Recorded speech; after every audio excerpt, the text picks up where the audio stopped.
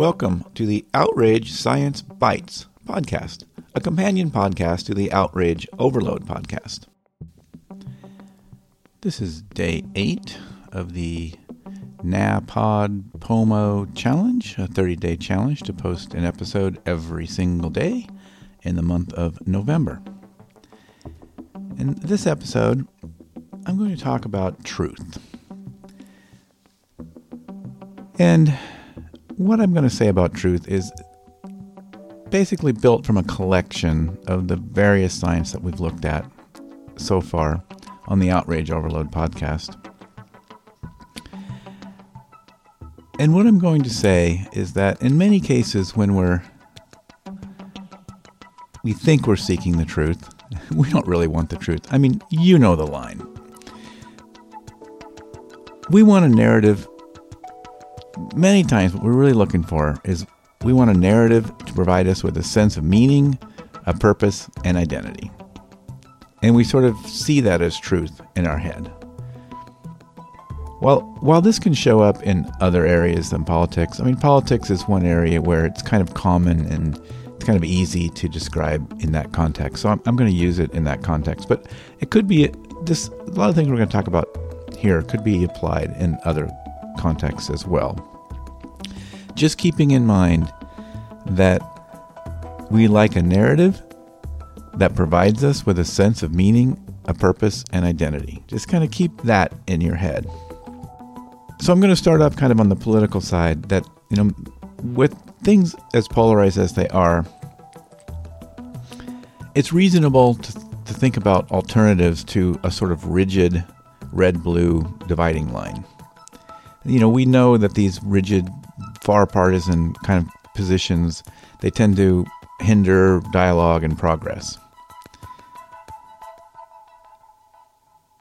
Likewise, the political labels, while they can help us sort of with that sense of identity and belonging, they can also kind of just greatly oversimplify things, right? They can oversimplify the actual complexity of what we're talking about, and that can limit our ability to engage with diverse perspectives. So a healthy, effective alternative that I'm going to propose, rather as opposed to red or blue, it sort of lies in embracing a more nuanced and independent approach. And a lot of people call themselves independents, but when you actually look at their voting record, and maybe that's okay, it's very, it's much more partisan than they might admit. But so I'm not necessarily talking about exactly the idea of being an independent as much as, sort of engaging with the political landscape in a broader way, in a more nuanced way. And I'm just going to walk through some of the ways that you might be able to do that. And I think I'm going to have to do a whole episode on this first idea, but, developing critical thinking skills. So, everybody uses this term and almost no one uses it sort of in a way that is close to anything like what the meaning of the term is.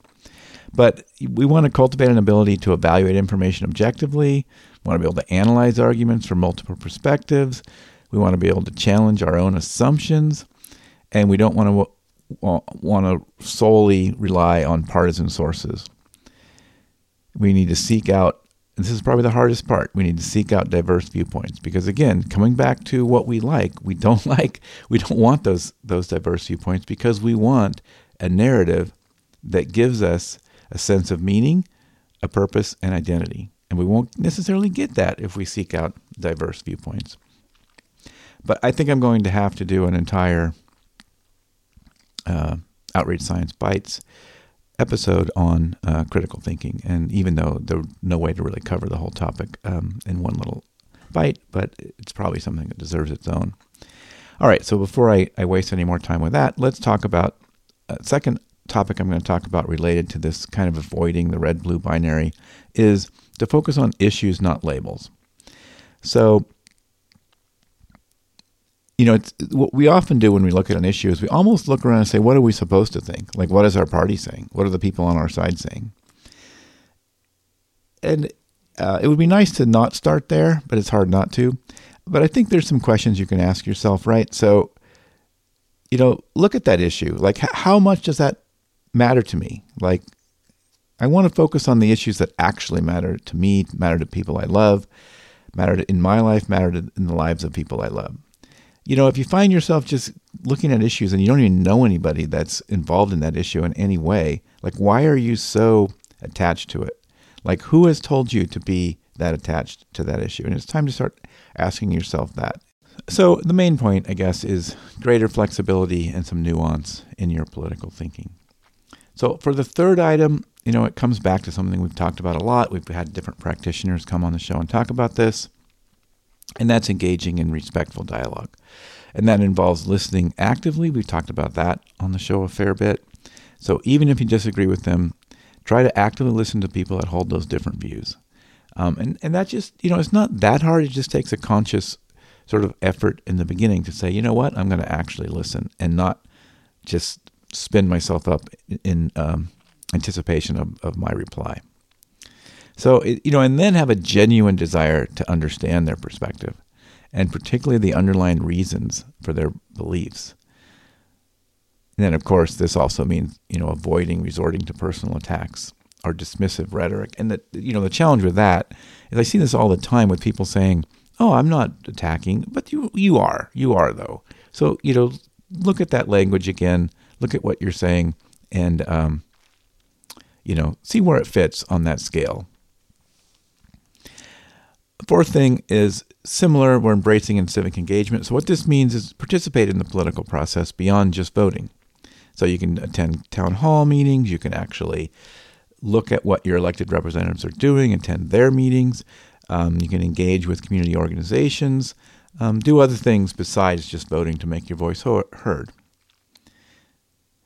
A big one is supporting independent media. So seek out news sources that prioritize fact-based reporting and independent analysis. So this doesn't mean giving money to 4chan because, that's independent media.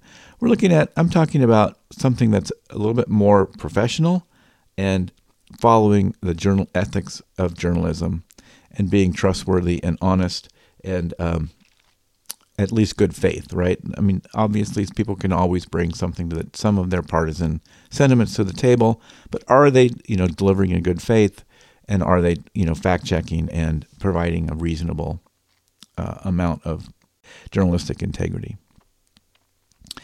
Next one is challenge stereotypes and generalizations. So here we're talking about avoiding making consumptions. So, and because we do this a lot, we're going to be talking a lot more. There's some more episodes coming up about this, but we've talked about it some on the Outrage Overload podcast. But we are very quick to make assumptions about people based on their political affiliations, and we also often look at all kinds of signaling tags to assume their political affiliation. We might even be wrong about that. But even if we know their political affiliations, we're probably wrong about a lot of the other assumptions. We're sort of bolting onto that because we know their political affiliations. So, recognize that other people, like you, if you consider yourself sort of diverse in your views, and you might hold some positions that lean red or lean blue, you might hold both, some positions that lean red, some positions that lean blue. Imagine other people might be the same way. They're not necessarily the stereotype that we often think about. And so then another one is prioritizing common ground. We've talked about this, and we don't want to oversimplify this and make it sound like, oh, gee, we'll just find common ground and everything will be great. But often there are areas of agreement, and there's shared values. And it's easy to sort of lose sight of that when you disagree on other things. So try to find some of those shared values. Think about a lot of the things. If you have kids, there's probably a lot you can share about kids and schools and pets and, all kinds of shared values that you might not even really appreciate, and try to prioritize some of that. Next one is, have a respect for the democratic process. So democracy is sort of ugly, right? I mean, it's often we're not getting what we want. It's slow to move sometimes. It's, and some of that's intentional and some of that's just part of the way it works. And sort of be respectful of that, right? I mean, we often expect too much from a functioning democracy, because a functioning democracy, things is a little messy and it can be frustrating. But that's sort of just what comes with it. So, sort of keep that in mind, and hold your officials accountable. That's great, but also recognize the legitimacy of the process. Even when outcomes, don't come out the way you'd like, it still is usually, almost always, sort of a legitimate process. It's like that's how it works. Sometimes you win, sometimes you lose. Next is embrace continuous learning. So this is always a good practice, right? So, and this is really hard to do because we often sort of attach to an idea, and we're just going to stick with that. But in the political realm, try to be willing to learn. Try to be open to the idea that there might be new information, there might be new perspectives. You might not have quite the full picture that you thought you had. Things like that. So try to be open to learning and adapting your views.